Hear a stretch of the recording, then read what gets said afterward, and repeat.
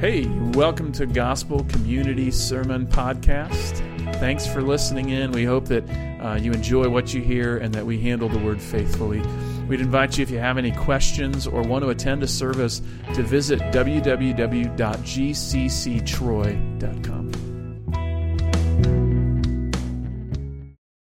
I wonder what it was like for Joseph in the pit.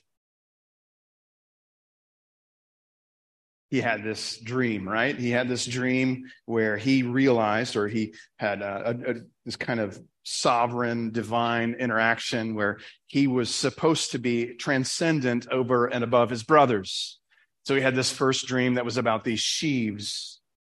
And he realized that everyone else's sheaves would bow down to him. And then he had this dream about stars. And so sure enough, the other stars would bow down to him. Joseph, in this dream, is realizing that God will bring him transcendence over and above his brothers. And like good brothers do, they don't like it. And they throw him into a pit. Later, they change their mind, take him out of the pit, and they sell him into slavery. Joseph ends up in Egypt while his 10 brothers go home. You have to wonder what he's thinking in that pit. See, there are times when we find ourselves in the pit, as it were, where our station in life is not what we would choose for ourselves. Often, when we get into that situation, that difficulty, that circumstance, we feel powerless. There are health concerns beyond our control, or family relationships that are broken. There's work or school difficulties, and we cannot do a single thing to change it. It's not about our negligence in a particular area or our sinfulness in a particular area. It has to do with just our difficulty that life has brought to us. Some of us are in a different spot. We have wrought certain situations in our own life, and we face the difficulties of our situations, bad choices that we've made in our past, wrong decisions that we've performed, and now we're reaping what we've sown in some way. Even though repentance has come, even though confession has come, we're still stuck beneath the consequences of those sins and those wrongs.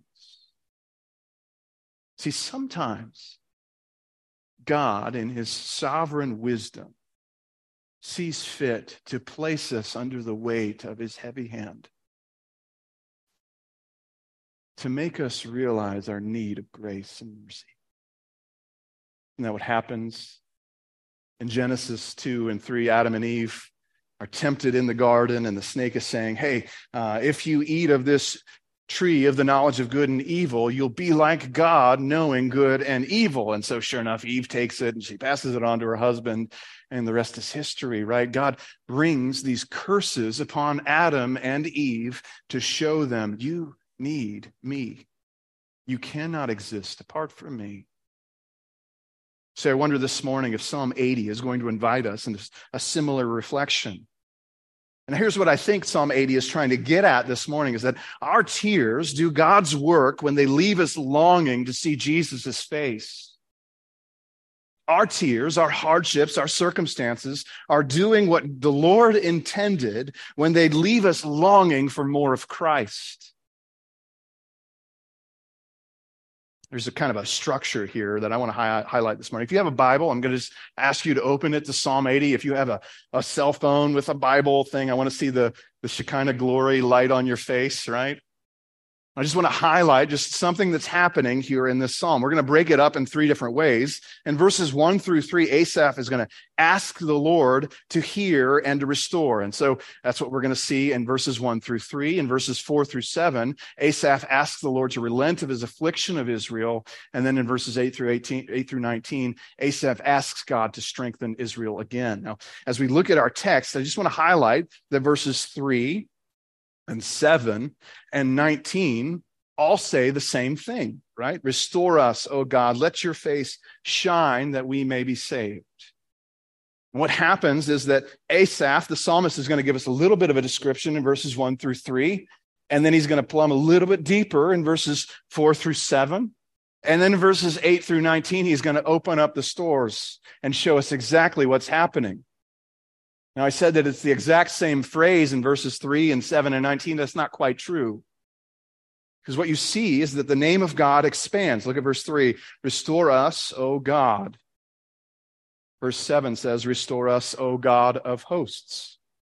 And verse 19 says, restore us, O Lord God of hosts. The reflection here this morning is that the deeper the psalmist presses into his problems, the bigger his view of God needs to be. With that in mind, we want to dive into verses 1 through 3. We can ask God for help. Asaph asked God to hear and restore his people. Listen to what he says. He says, give ear, O shepherd of Israel. You who lead Joseph like a flock. You who are enthroned upon the cherubim, shine forth. Bring forth Ephraim and Benjamin and Manasseh. Stir up your might and come to save us. Restore us, O God. Let your face shine that we may be saved.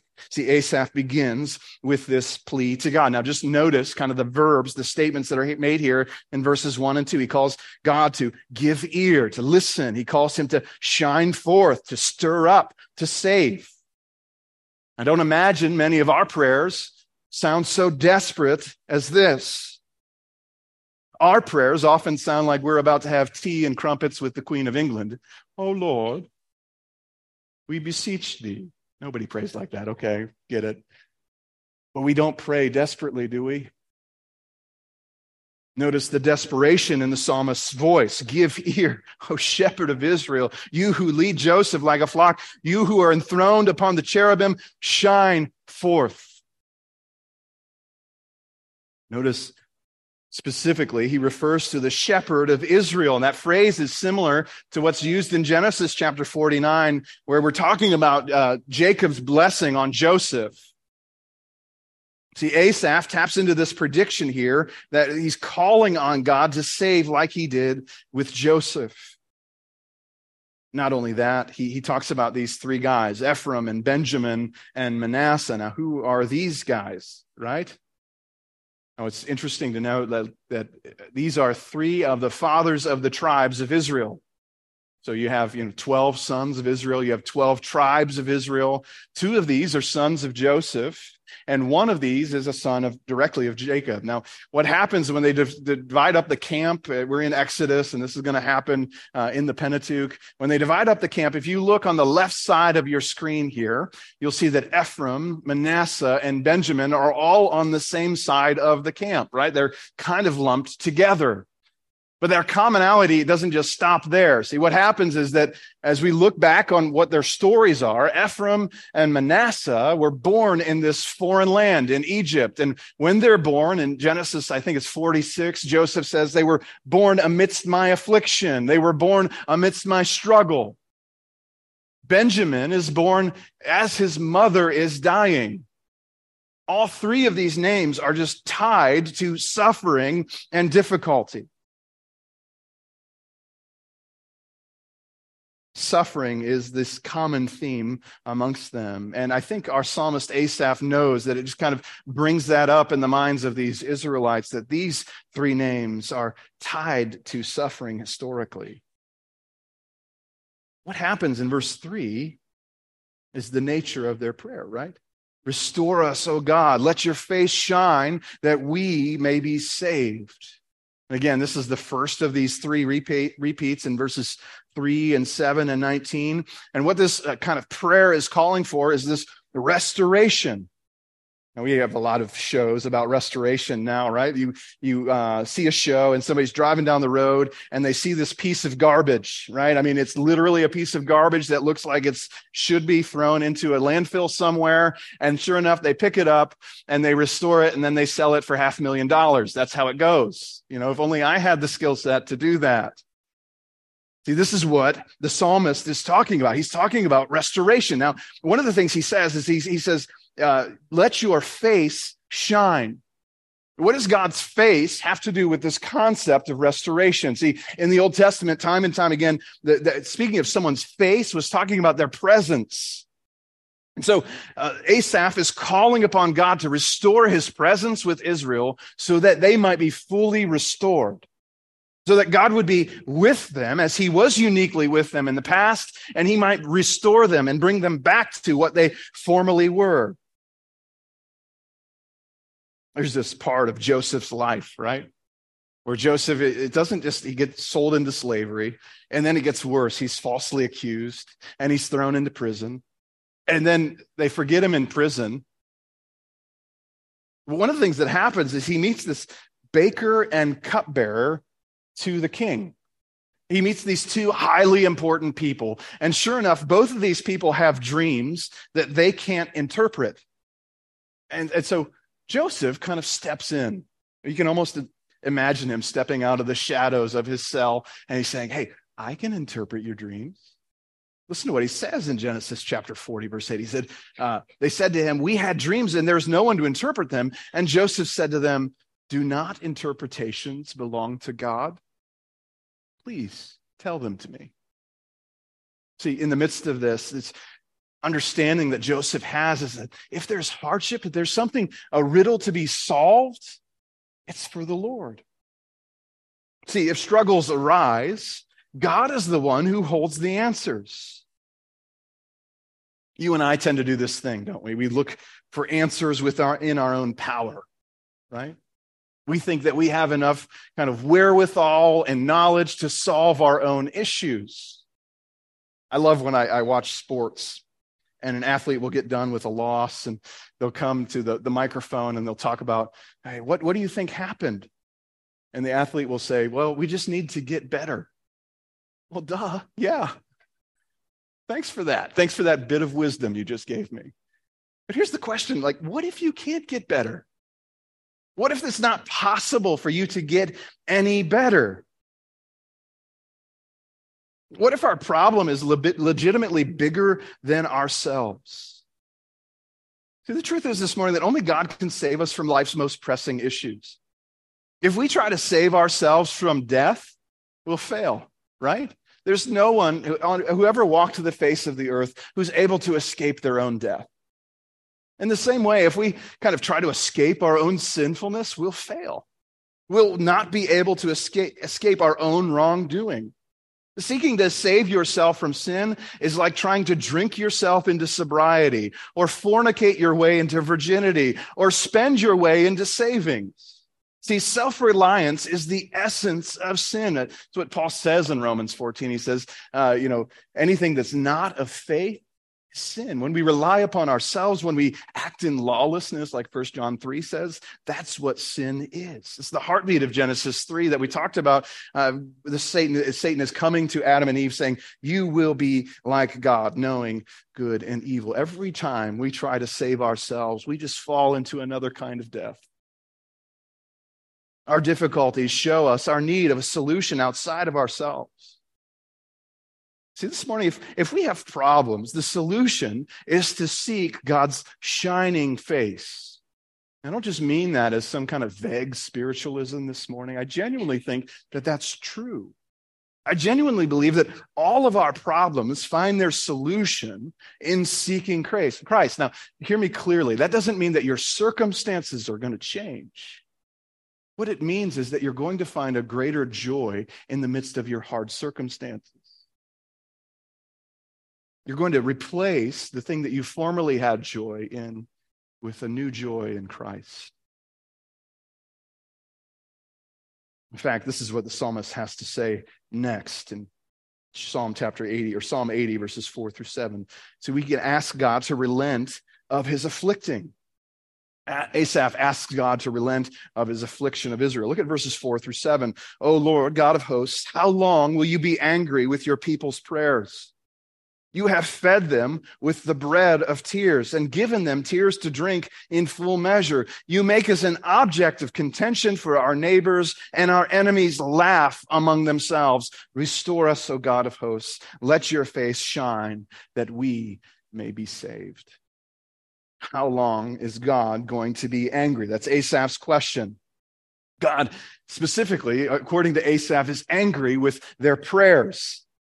That's the feeling he gets as he has prayed continually before God. God, save us, save us, save us. And Asaph is finding that his prayer is not being answered. And so he determines that God is not hearing, that he's angry with his prayers. Now look at what verses 5 and 6 show us, that there's a specific kind of emotionality about this. He says, you have fed them with the bread of tears and given them tears to drink in full measure.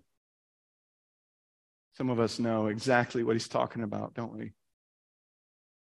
We know what it's like to not want to eat, to have such pain and difficulty and suffering, that the only thing you've got is tears. There's an emotional turmoil there in verse 5, and verse 6 gives us the cause. You make us an object of contention for our neighbors, and our enemies laugh amongst themselves. It's the cause of this emotion, this turmoil. It is the shame of the nation of Israel. See, the picture seems to be of this national shame. Asaph is calling out to God for this restoration because God has brought in particular shame to them. Notice, though, in these verses, who Asaph is crediting for this difficulty.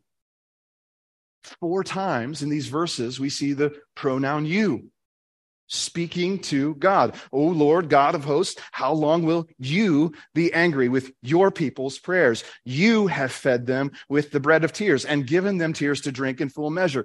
You make us an object of contention for our neighbors, and our enemy laugh amongst themselves. Who is the author of this hardship? This is the Lord. Asaph sees God as the actor, the cause of Israel's difficulty. Asaph doesn't see the surrounding nations as the cause. He's looking past kind of the instrument of that cause and seeing the one who's actually wielding those nations. If you are familiar with the story of Joseph, when Joseph gets to the end of Genesis 50, his father has died, and his brothers are thinking Joseph is now going to get his return on his anger. Joseph is going to come back and get retribution. And so they come down and they fall on their faces in Genesis 50:18, and they say, we are your servants. Joseph, we're your slaves. Just don't take care of us. Just don't kill us. Don't do something cruel to us. Joseph turns around and replies. He says, as for you, you meant evil against me, but God meant it for good. Joseph looks beyond the instrument of his brothers, and he sees the God that has wielded this circumstance for his glory.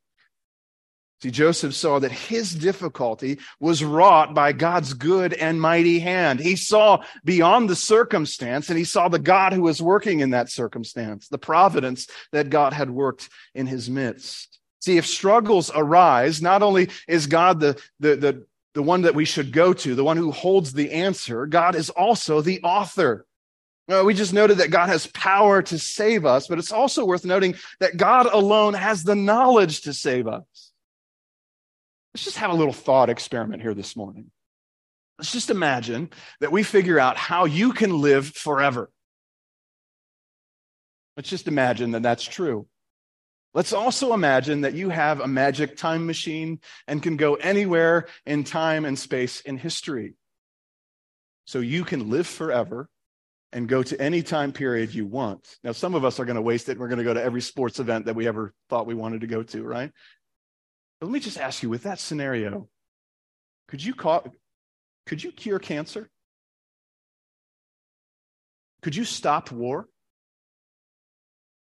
Could you heal any of humanity's problems? I don't think you could.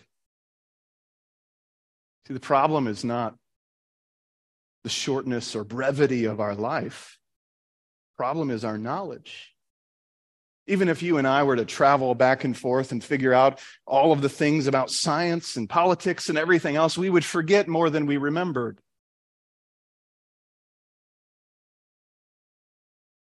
See, too often we assume that our limited time and limited resources is what stops us from fixing our world.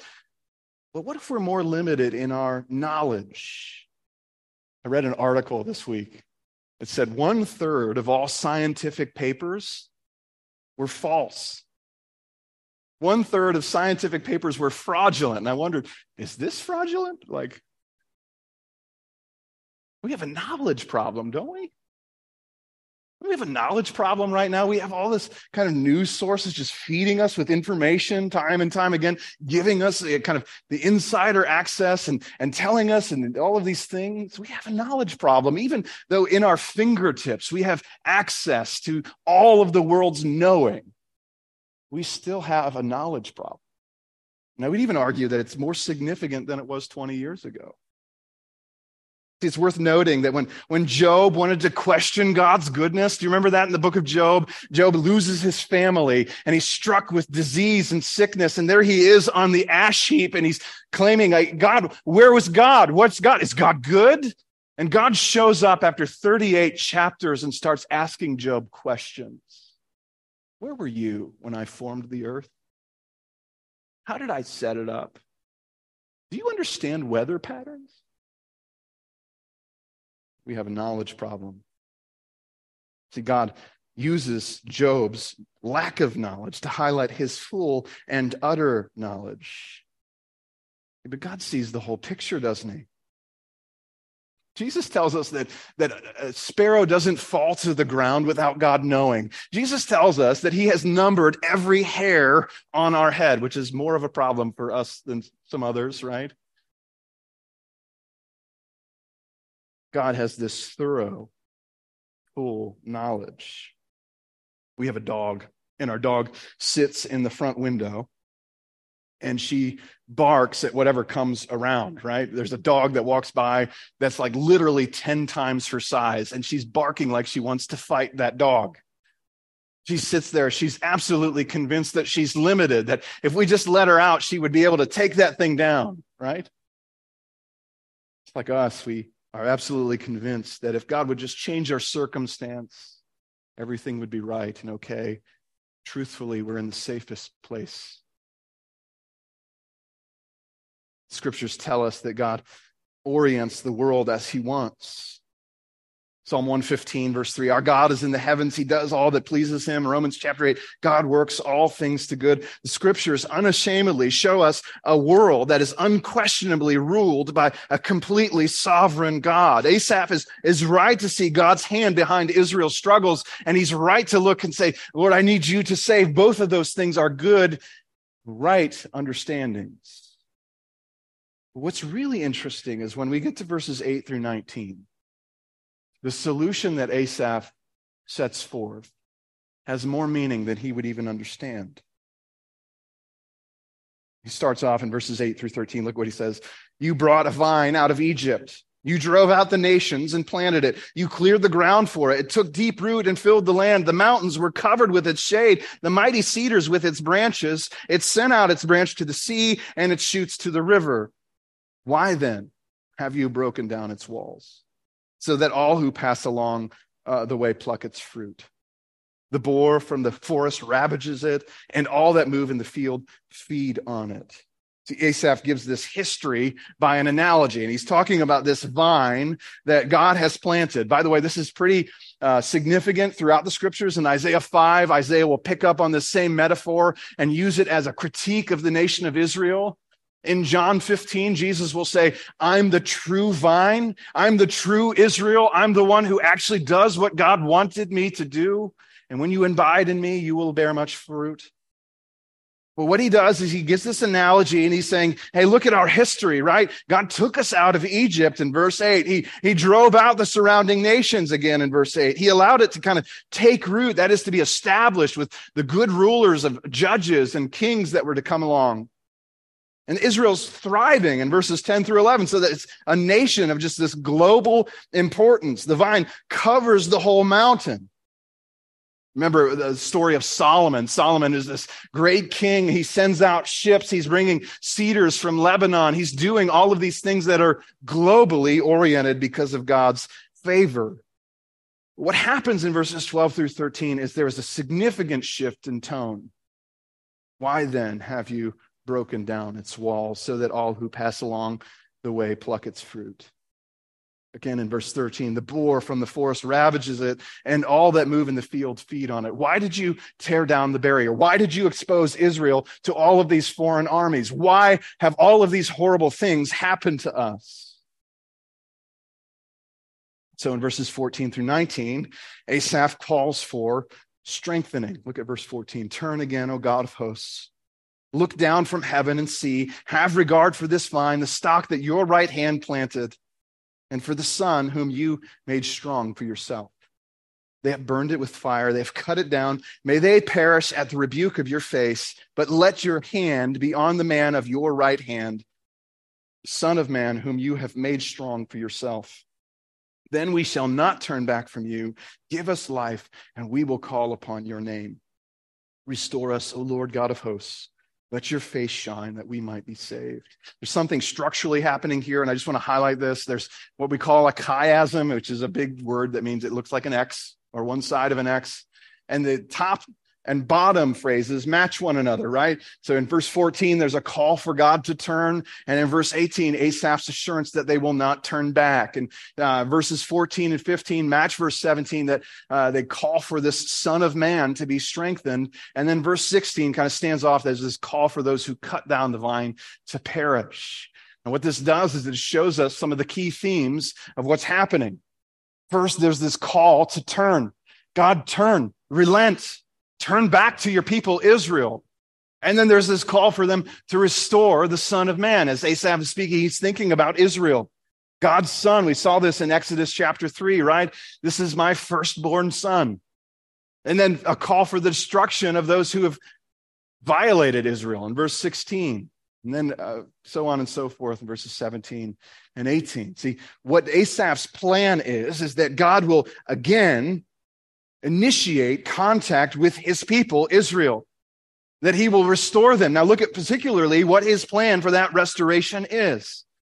Look at verse 15. He says, the stock that your right hand planted, and for the son whom you made strong for yourself. Or look at verse 17. Let your hand be on the man of your right hand, the Son of Man whom you have made strong for yourself. What is Asaph's plan? What does Asaph want to see? He wants to see the restoration of this nation, Israel. Make them strong again, Lord. Make them strong. But when we read this passage with New Testament eyes, we're seeing something different. We're seeing a different Son of Man that's coming to our minds. How is God going to restore this nation? Is it going to be through the power and might of the nation of Israel? No.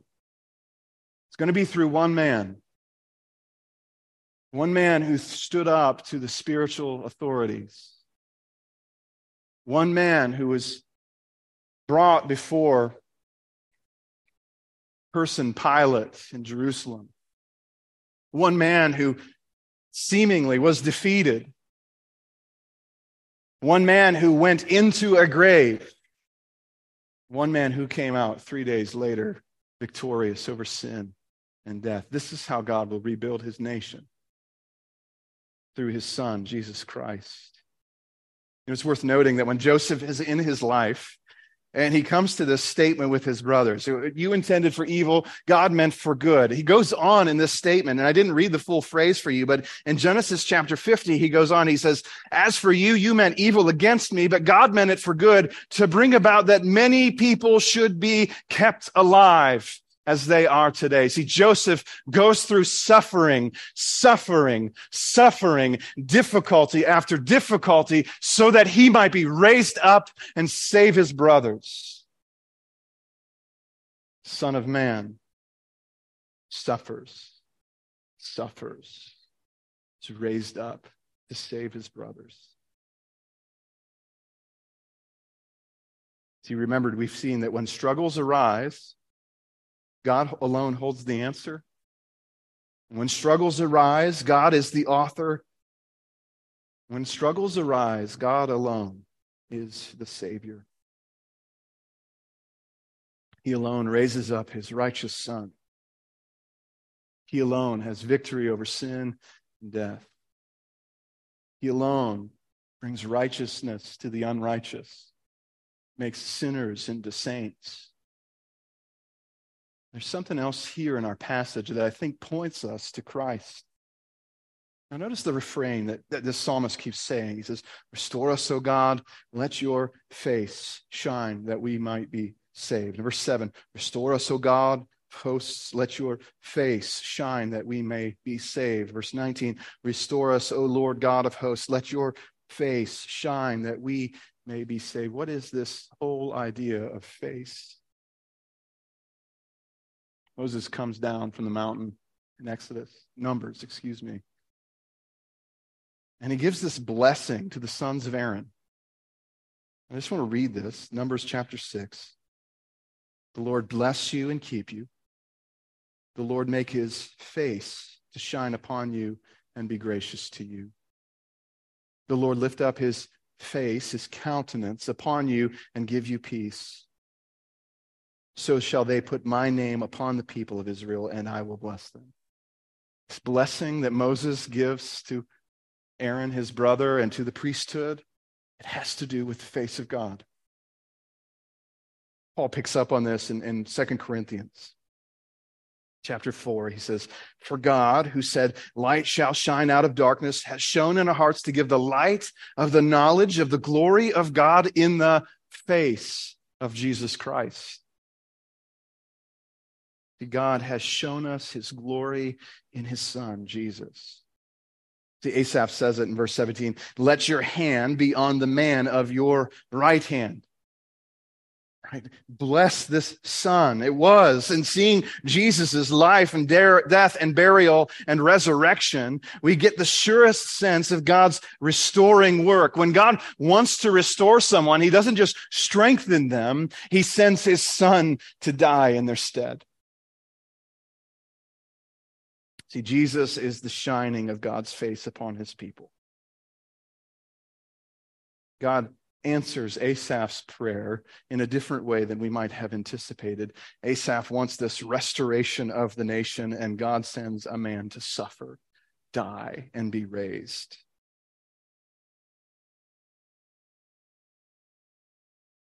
I wonder this morning if we might see in this passage that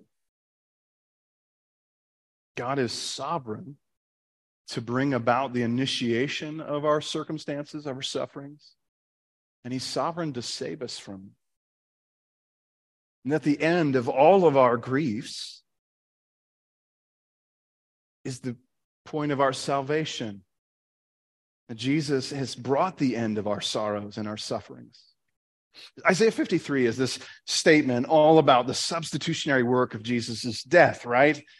It's, he was pierced for our transgressions. He was crushed for our iniquities. And we might pass by this little phrase that's buried in there in Isaiah 53. "Surely he has borne our griefs and shared or carried our sorrows." See, when God sent Jesus to the cross, he addressed our greatest need. He took away fear and guilt and shame, and he buried them in a tomb with his own Son, so that when Jesus had victory over all our sin, he buried these worries, he buried these concerns. And at the end of the day, nothing can strip my eternity from me in Christ.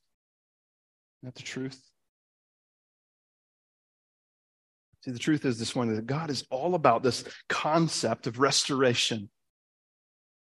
I remember hearing a story some years ago. A pastor by the name of Joe Stoll had shared this illustration, and he found out that there was this man, Stradivarius, and Stradivarius would make these violins. They're priceless.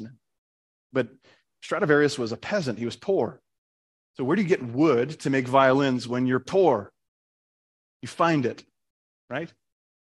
Particularly, Stradivarius would go and he would pick up driftwood, something had been in a lake or stream somewhere, and he would take it home and carve it into these instruments.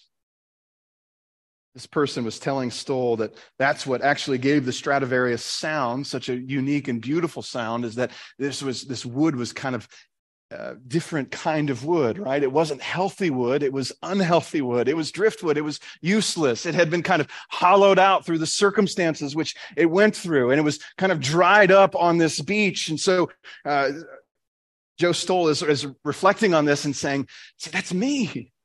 I was the driftwood. I was the one brought up on the beach. I was the one who was worthless. And when God picked up my life and restored it and made it into something beautiful, it had all to do with his grace and nothing to do with me. See, we might reflect on this and say, God's the one who saves. God's the one who restores. He's let his face shine upon us in Christ, and now we see his glory and his goodness.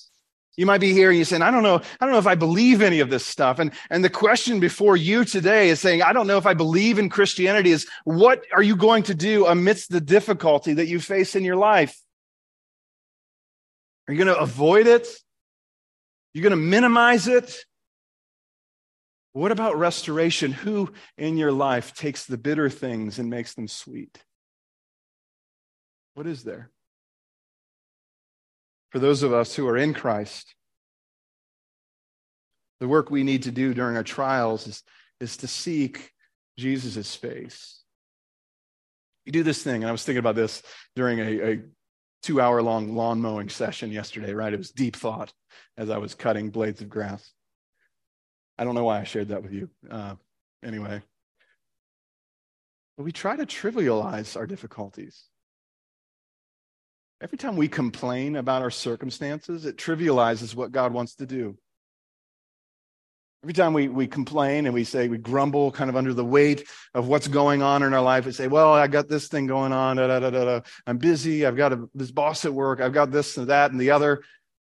We trivialize exactly what God wants to do. We make it about just the horizontal elements, and we ignore the vertical that God wants to do in us. I wonder if we might bear up underneath those things and say, God has wrought this circumstance. I can see his hand working something. And I've got to learn how to trust his heart in the midst of that difficulty. Came across this quote from Nancy DeMoss Wolgemuth, who said, anything that makes me need God is a blessing. Anything that makes me need God is a blessing. It's a reminder that seeing God's glory changes us. 2 Corinthians 3, Paul writes, he says, we all with unveiled face, beholding the glory of the Lord, are being transformed into the same image. How does God change his people? He subjects them to the hardships and difficulties. He makes them thirst for righteousness in Christ, and he gives himself away in abundance. Isn't that the pattern, the economy of our Lord? Let's go to the throne of grace now. Let's ask God to make us people who thirst for Jesus. Lord, we ask that you would train us to look to your Son. Lord, with Asaph, we say, restore us, O God. Let your face shine that we might be saved. Let us see the shining face of your Son, so we might know the knowledge of the glory of God in the face of Jesus. Lord, don't allow these sufferings, these difficulties, to go unused. We know that you accomplish all things according to your plan and purpose. We trust in your good and righteous hand in our midst. And we pray this in Jesus' name. Amen.